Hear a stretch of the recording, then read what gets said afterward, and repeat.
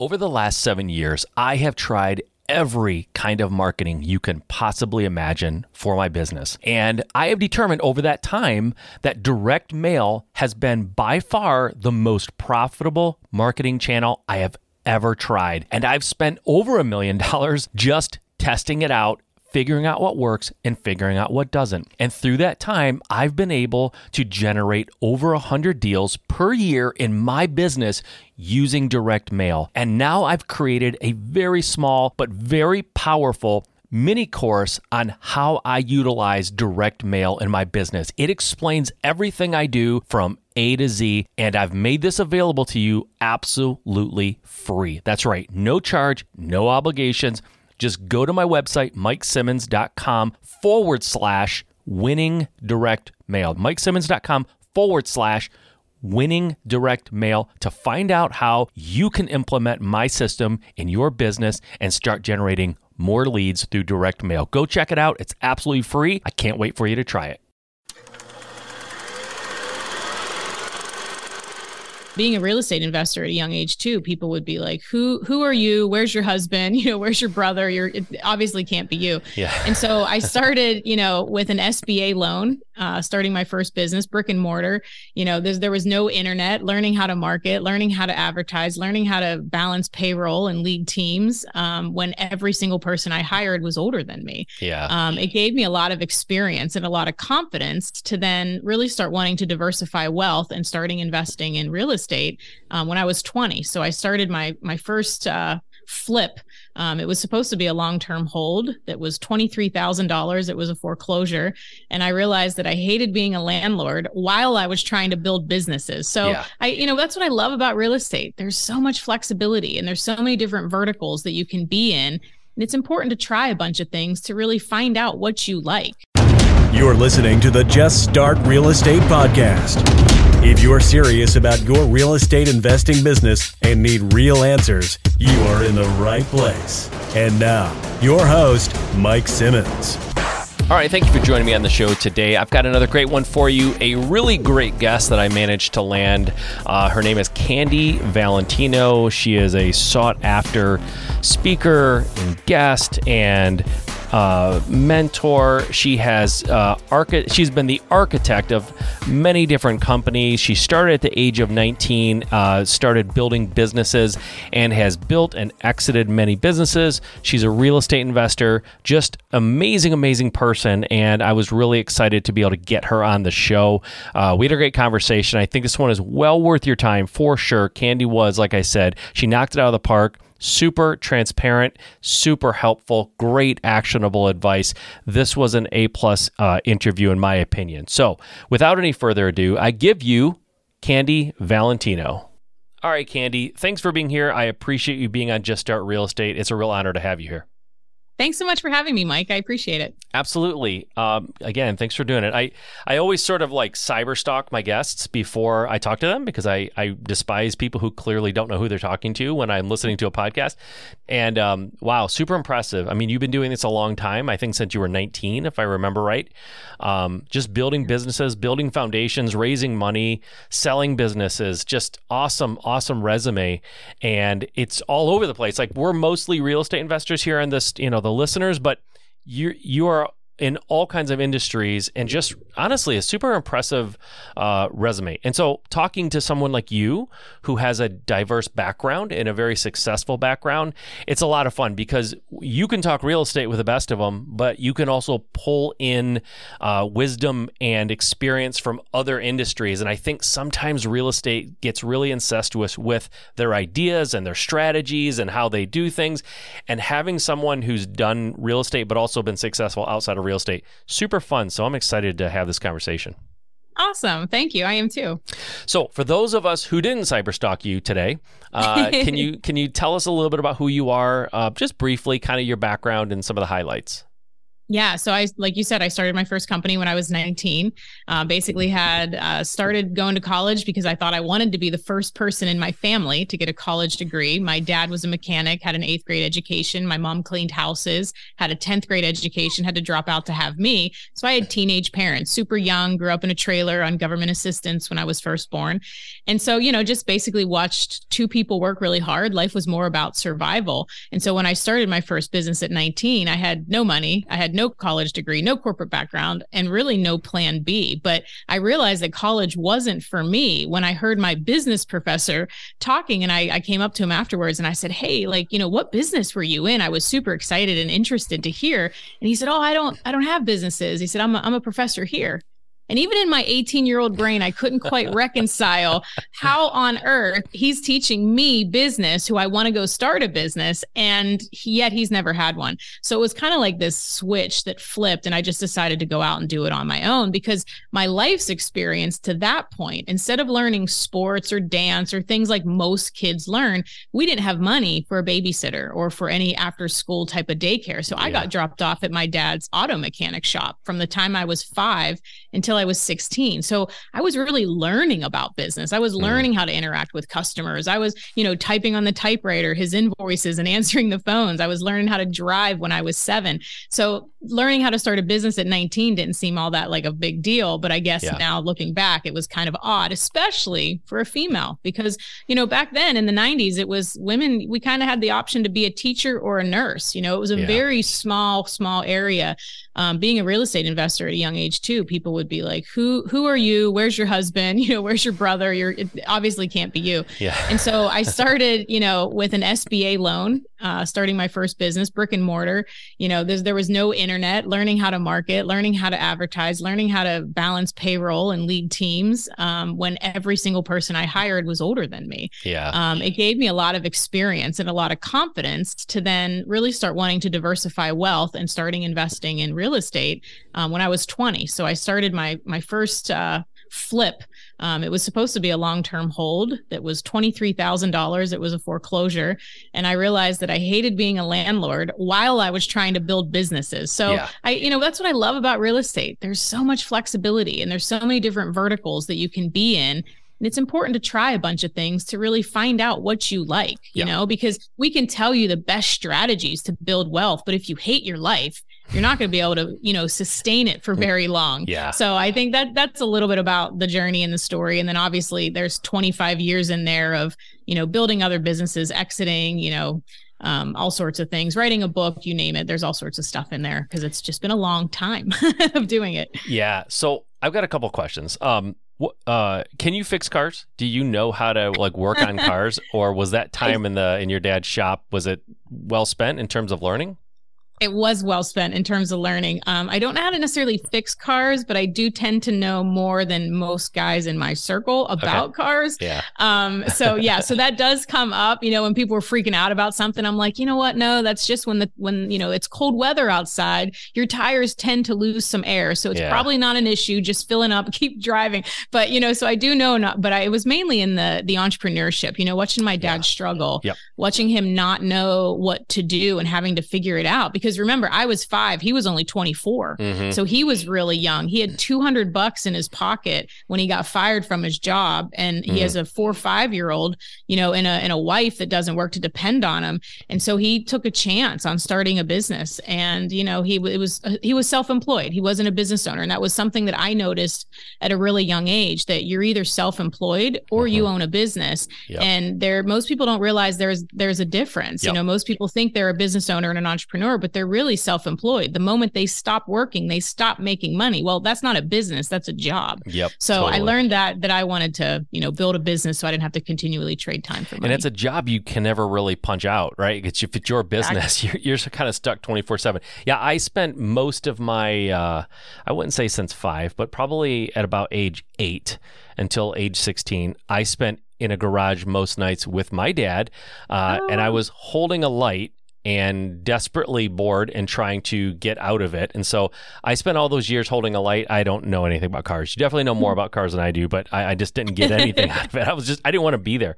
So your first brick and mortar business, what was it? What was the business? I started wellness spas before they were like a thing back in the late 90s. Okay. So the closest one around was like an hour and a half. So we were doing salon services, massage therapy, body treatments.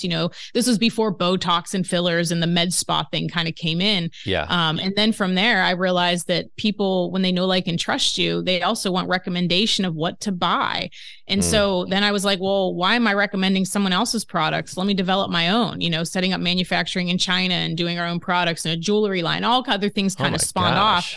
And then just was investing in real estate because I read books. Like, I'm not educated, right? Like, I don't have an MBA or some fancy letters. Like, this is really just self-education, reading books in my office that said, you got to diversify your income. So I just believed the guy that wrote the book, and I started to diversify my income and started investing in real estate, right? I think we learn that way. We learn from mentors or our mistakes. And the latter is a lot more expensive and timely. Just out of curiosity, how far did you get in college? You were in college. How far did you get? Weeks. Okay. So the interesting thing is, you're saying you didn't have this degree and all this stuff, but what you also didn't have was any pre-built doubt. Like, nobody had a chance to put doubt in your head from outside, right? And so sometimes I think sometimes the most powerful thing you can have is ignorance. Yep. That you maybe shouldn't be able to do it because you're young, or you're a young girl, right? Specifically, I taught my daughter how to invest in real estate, how to flip houses, and for a while I was helping her. I was kind of her partner, and what I soon realized, because I don't have this experience, but what she was starting to experience is contractors were trying to go around her to talk to me because they knew I was in the background, but I was also the one cutting the checks. And so what I realized was, if they're ever going to listen to her, she's going to have to be the one writing the checks, and they have to know that she's the one that's controlling the finances. So I know it's again, we don't always realize when we don't walk in someone else's shoes, but it was very difficult for her to get them to listen to her and stop saying, let's get your dad on the phone, let's talk to your dad, or just coming straight to me. And they were calling her things like kiddo, like these contracts, like super insulting, but she got through it. So that's awesome. You made a great point too about chasing something or building something that you don't like doing, that kind of makes you miserable, because I think people tend to start off chasing money, and then they realize that the motivation of money is kind of like the energy that sugar gives you. It's short, and you can't sustain it. I mean, you have to keep finding something new to be motivated. So that's awesome. Okay, you talked about the long-term rental that you wanted to have this long-term rental, but how did that go? And then, I'm super excited to get into other industries too, but let's bring it back to real estate for a minute. What has your real estate journey been like? And are you still investing in real estate? Is it something you're still active in? Yeah, absolutely. So yes, is the short answer to that. And how the journey has been, it's really, that first property I bought for $23,000. There's actually one prior to that, but it was one that I lived in. So it was like my first reno. Yeah. Still put equity into it, still cashed out really nice. But then Yeah, exactly. Okay. Yeah. Okay. And that's what I always tell people. If someone's starting out, like, the best way to start in real estate, rather than burning your first FHA loan on your dream home and putting 20% down, buy your first place, buy a duplex, a triplex, or a small quad apartment building, live in one of the units, rent out the others, live there for a year. And then when you move out, put someone in that spot and just rinse and repeat. It's a way that you don't have to leverage a ton of risk. Yep. You don't, because you can always live there. You can stay there if it doesn't go as planned. Like, there's so many different variables. That's what I love about real estate, is the flexibility. Yep. Like, oh, I wanted to do a long-term hold. I hate it. Okay, well, can I Airbnb it because it's in a college town? Or can I just wholesale this and give it to somebody else? Can I put it on the market? Can I move there? Right? There's so many different options with it. So my journey's been from that first house. What I realized was I love the design process. I love managing the construction crew. I loved having my own subs.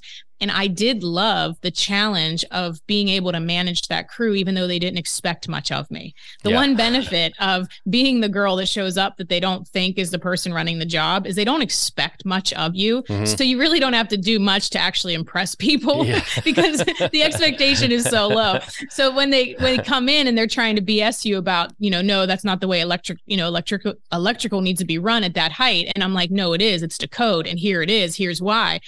you only have to do that a couple times and people are like, oh shit, like she really knows her stuff. Yeah. Like, let's not challenge. But so for me, I love that part. And so of course, long-term holds throughout the years was still something that I focused on because they're just smart to do. Yep. But what I loved doing was the flipping process. So I've done everywhere from those first 23,000, then I took it into 75,000, then I went into 100,000, then I went into because I didn't have someone to fall back on. So everything that I do in life, I have to be a little conservative so that because I depend on myself for money, right? Yeah. Like, so I need to make sure that I'm making moves with a semblance of, risk adverse so that we're not taking too big of positions in something that all of a sudden now I have to, go get a job or start another business because it went bad. And now I'm doing, flips in the millions. So the last one I bought was 4.5 and needed a total gut. So, Really? I'm doing them the whole way up into the high-end luxury renovations. Yeah. Okay. So that was the most recent one I've done. Yeah, that's interesting. So when you were cutting your teeth though on the ones that you started, the first half dozen or whatever, what year are we talking about here? 2000. 2000. Okay. What did 2008 from a real estate standpoint mean to you or do to you? How were you affected?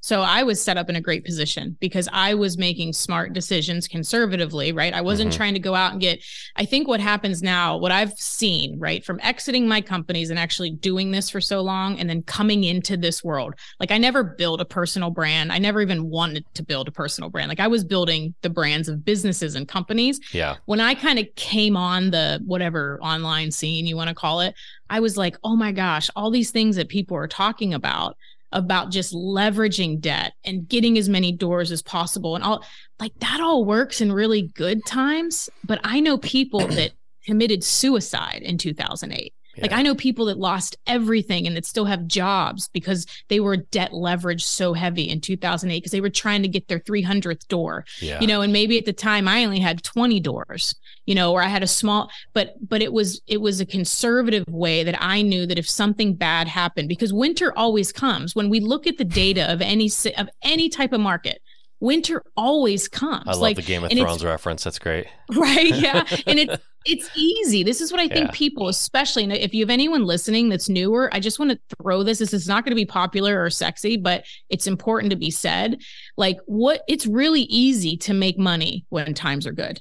It's really easy to start to create wealth. It is really freaking hard to sustain it over 10, 20, 25, 30 years.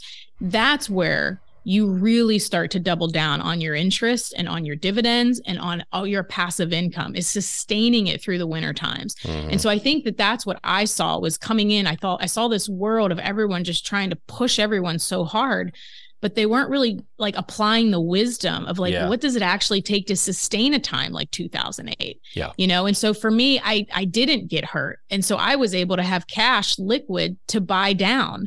And so, maybe there's other people that made a ton more money before, but maybe some of those people lost. And so I don't try to time things. I just know that the boring, ordinary things over time applied and playing the long game will build you massive wealth. And it'll also have you sustain wealth over time. That's the way I look at real estate and investing in general. I love that. Are you you said you are flipping bigger houses? Yeah, I currently have. Okay. 2 questions. Where are you doing this? Is it nationwide? Is it specific to one market?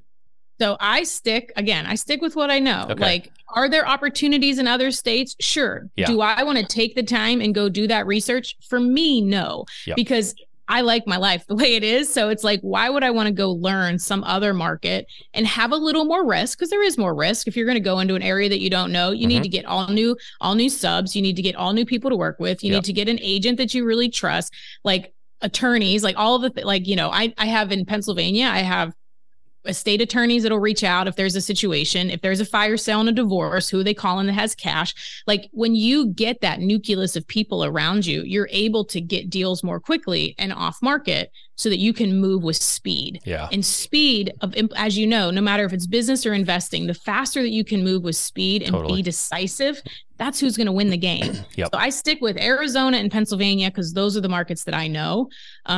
Florida, I've kind of dabbled, but still haven't really gone all in because I don't fully know, especially after COVID, what's going to happen in that market. Yeah. Right? It could go either way. There's super smart people, way smarter than I, and economists that say that there's going to be a pullback. there's other people on the other side, and there's valid points of why it's not. Yep. We don't know. So I just stick with what I know. Totally love that. So let me ask you a question here then, because everything you've told me so far is very consistent.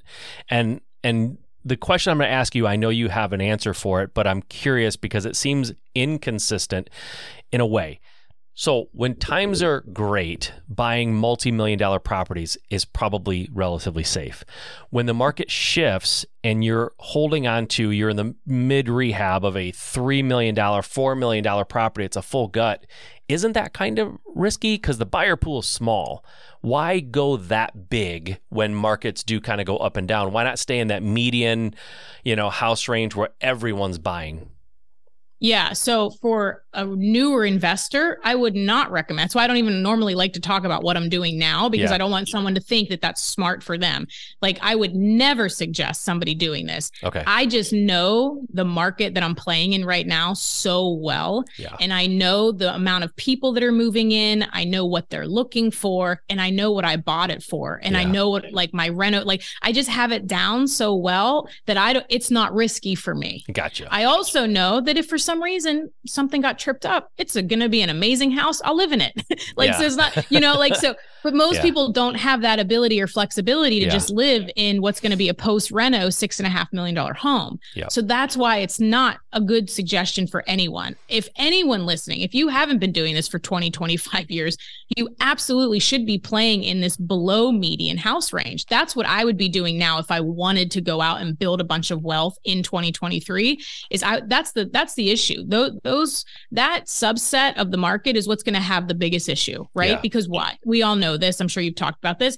We got our country throwing in trillions of dollars of money just into everybody's hands. People that most often don't know how to invest that money. They don't know how to manage that money. So what do? They go spend it, or they go buy a house that's a little too big for them. Now we have some unsettling in the job markets. We've got massive layoffs, right? We have all this uncertainty. Now people can't make their mortgages. Who isn't going to make the mortgages? The double families that are trying to make, and it's going to be under that $400,000 median house range. Yep. So anyone that was getting into real estate now, that's 100% the lane I would suggest that you play in. Do not get into high-end luxury flips whatsoever. And I do think that because of inflation and where the economy is going, there's going to be an even greater need for long-term holds. So I think that this is, again, my opinion, unsolicited, but I think this Airbnb market, I think there's a lot of volatility. I think there's a lot of oversaturation in certain areas. It's not true passive income. Of course, it does give you better rents and higher revenue annually when it goes well. But when everyone starts to show up on the market, now all of a sudden you have more vacancies. You may want to consider long-term holds, because what's going to happen to all these people that lose their homes? They're going to have to rent. Yep. So I think that market is only going to get pushed up throughout this next year, probably 2 or 3 years. And I think that it's going to get harder for investors to go in, single investors, and buy properties, because I think these larger corporations there's a couple corporations that just formed together. They pulled $100 billion together, and they're going to buy a bunch of real estate, single family homes, long-term, multifamily units. So I think it's going to get harder as time goes on and these larger corporations start to buy up more assets. Yeah, I don't disagree with that. And thanks for clarifying I wasn't trying to necessarily trip you up. I knew you had a good answer for it, and I'm glad we discussed it, because the last thing I want is for people to hear this and go, she's doing it. I'm going to go out and build $1 million, buy $1 million house. I don't think it's good either. So just to be clear, if you moved to Utah tomorrow and said, this is my new market, you wouldn't go out and look for your first $4 million property. Never. Yeah. No. Okay. If I moved to Utah tomorrow, the very first thing I would be looking for, if I'm single family, which I wouldn't be if I moved to Utah. If I moved to Utah tomorrow, number one, I'd be doing my research. I would know the market better than any other player. I would know the people in the space better than any other player. I would talk to other real estate investors. This is why I love real estate, guys, because in portfolio income, right? Any of these stocks we want to buy, we can't get insider trading information legally, right? Yeah, but in real estate, we get all of this insider information. Totally. I would be I'd be like, Mike, you're in Utah. What's going on there? I'd start having conversations, and then I would probably, I would probably be looking at multifamily units, and or if I was doing single family, it would 100% be in the areas that's going to have the most volatility and pullback, and that's going to be under median, in my opinion. Yep, totally. And I'm not from Utah. I'm from Michigan. I was just throwing a random state out there, but yeah, totally get it. Makes a lot of sense. So you have had so many businesses. I don't even know how many you have now, but I know what it's like to kind of be involved in a lot. How do you manage that? Like, how do you not just run around crazy? What sort of like life hacks or productivity strategies do you use in your life? Well, in transparency, I do. There have been many years that I've run around crazy. Okay. But my whole goal Honesty, was, I like it. Yeah. I mean, that's, you don't run multiple businesses with, 40 employees and like all these different things without being pulled in a million directions. Number one, I love it. Like, I love entrepreneurship. I love investing. I love being pulled in a million directions. So it's not, some people it's exhausting or heavy. Like, I get jazzed up by it. Yeah. So one, it's the way I'm wired, right? Number two, it's freaking discipline. Like, it is absolute discipline to be focused on what your goals are and what you want to achieve more than the shiny object that comes along. Yeah. And this is where I see not just investors, but just people in general really kind of mess up in life. Like, we're so focused, especially now in, these latest years, like we're so focused on the latest shiny short-term gratification. Most people aren't willing to go head down and focus and play the long game for 20 years. Yeah. But my question is, and this is what I asked myself, like, I'm obsessed on two questions. One is, does this decision take me closer to or further away from my ultimate mission, goal, purpose? You unplug the word for you, like whatever that is for you. Yep. But does this decision take me closer to that or further away? Yeah. And then whatever the answer is, it's being disciplined enough to, if you have to say no to something now so that you can say yes to more later, like, do it. Yeah. Like, that's the other question. Like, for anyone listening, what are you willing to give up now so that you can do more, have more, bless more people, do more things, have more time with your family later? Mm-hmm. And I think most people aren't willing to do that. And that's why they have mediocre lives. They have mediocre net worth, they have mediocre existence. So to me, it's discipline. And then I also do, I have this thing, it's called the productivity grid. I created it. I just gave it a name recently because people kept asking me what to call it. I'm like, let's call it this. But it's really like kind of like almost like a tic-tac-toe board that I draw. And so whatever businesses that I have, whatever projects that I'm managing, I have a grid on a sheet of paper every single day. And I focus on what are the 3 things that are going to move this project, this business, this urgent, like, what are the 3 things in each of these areas do I have to do in order to move this forward? Gotcha. Because if we aren't disciplined in our focus and what we need to do next, we will then get distracted by what I call non-urgent, non-important things, right? It's kind of like the things that come at us and they're all of a sudden urgent in the moment, but they're not important in the overall goal that we need to achieve. Yep. And so I think it's being disciplined in both of those and really knowing what moves the needle. And I'll tell you, the other one is this phone is upside down on silent all the time. Yeah. I only flip it over. Like right now, I flip it over. There's a bazillion texts on there. I won't even know that, right? Until I choose. Like, I don't let the phone come into my life. I choose when I want to use it. And I think oftentimes we are allowing social media and our devices to consume our time instead of us using it for what we need to use it for. Yep. Yeah, totally. I couldn't agree more. And I think that that's awesome that you have that. Can I don't want to put words in your mouth. My guess is that your days are not exactly the same every single day because you're an entrepreneur. Yep. But can you tell me, like, maybe your morning and evening routines? Like, how do you handle the beginning of the day and the end of the day? I'm not the middle. I'm sure can be a lot of things, but people tend to have similar routines at the beginning and end of their day. What does yours look like? So I have a little thing every single day of my life that I always say it, before my feet hit the floor, I find 5 things I'm grateful for. So before I get out of bed, as soon as my eyes open, like, my feet will not hit the floor until I go through. And some days, we all wake up and we've got, like, even though we've got the most amazing house and great health, like, sometimes we just wake up and oh, what am I going to be grateful for? I got to go do this thing, or I have to go do this. Right. Yeah. Yep. And so it might only be the, clean blankets on top of me, or the sun shining in my window, or whatever. But I always find 5 things, because the greatest way to shift our minds from pain to pleasure, or pain to happiness, is to really shift it to gratitude, because our brains are not wired to process happiness and pain at the same time. Yeah. And it can't process gratitude and pain at the same time. So Yeah. for me, that's again, it's a choice. We could wallow.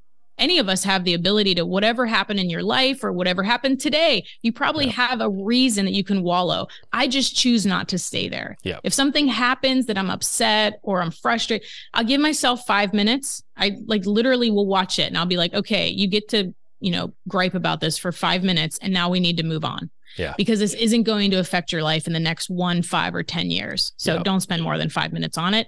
So I start with gratitude. Then immediately I get sunshine and coffee. So that's like right out of the gate, two of the things.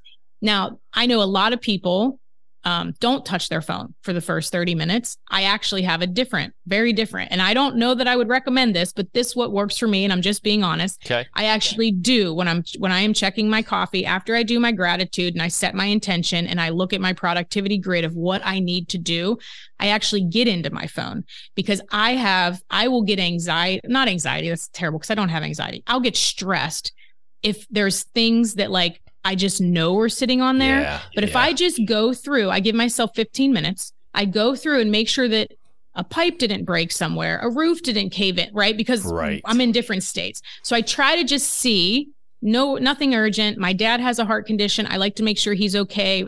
So I just check in, and then that's it. And then it is upside down and on silent. And then I get into the productivity grid of what I need to move forward. Nice. So I may go into email if I am waiting on something, but my text messages and my missed calls, because my phone is on silent all through the night, I just like to check it and make sure my world's okay. Yep. And then I go head down throughout my day. Love it.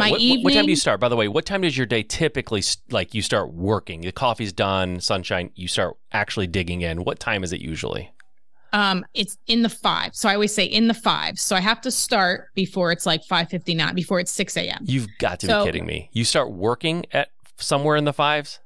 Yeah. So I like to be done with my routine, my process, kind of ready to start in the 5s is what I like to go to bed in the 9s. Okay. All so right. that's what my little routine is. Love it. It doesn't always happen, but that's what I try. Okay. Awesome. Yeah. So with the evenings, how does that work out usually for you? When do you usually stop working? Do you have a cutoff? I don't work past this, or how does it normally look? No. So again, not that I'm recommending this to anybody, but I don't. I do try, again, with the phone specifically and devices and social, I won't do that but if I'm working on it, I'll go until my head starts bobbing and I'm tired. Okay. But as far as, I don't consume things. I don't scroll on social, or I don't do. So I don't have to cut it off because I'm already not doing it. Yeah. So to me, if I'm working on something and I'm lit up and I know that I can keep going, I will just continue to work until I feel that my body, I'm more in tune with my body than having these super rigid routines. I don't do well in rigidity. I don't either. I don't think that's a word, but no, you made it up. It's okay. Rigidity. Okay, you don't do good in rigidity. Today. That's awesome. And then you go to bed in the 9s sometime. I try to. Yeah. Never past, I would say, unless I'm doing something, but always in the 10s, never past that. Yeah. Love it. I love it. That's awesome. And I love the honesty. I'm always super amazed, and I kind of admire, and I'm a little jealous of people who get up as early as you do and get ready to go. I don't. I like the miracle morning, you know what that is? I am the So Not Miracle Morning. That would be my book, the So Not Miracle Morning. I do have a routine, but I am more of a night person. So I know my rhythms of my body too. And if I'm lit up, I work too, but sometimes that goes until 1 or 2 in the morning. Yeah. And then I sleep until, 8 or 9. So, and I don't usually get started until 10 or 11 for me. So I'm clocked a little bit differently, but I just find the night to be so peaceful, and my head is clear, and I feel productive a lot of times and inspired to work, which is super weird. I know most people are like, that's insane that you're working at midnight. No, I like it. honestly, until I exited my last company in 2019, I had a very similar, not quite that late, like it would still be like 8s, but it would be more like in the 8s that I would get going, but then I would always be until at least midnight.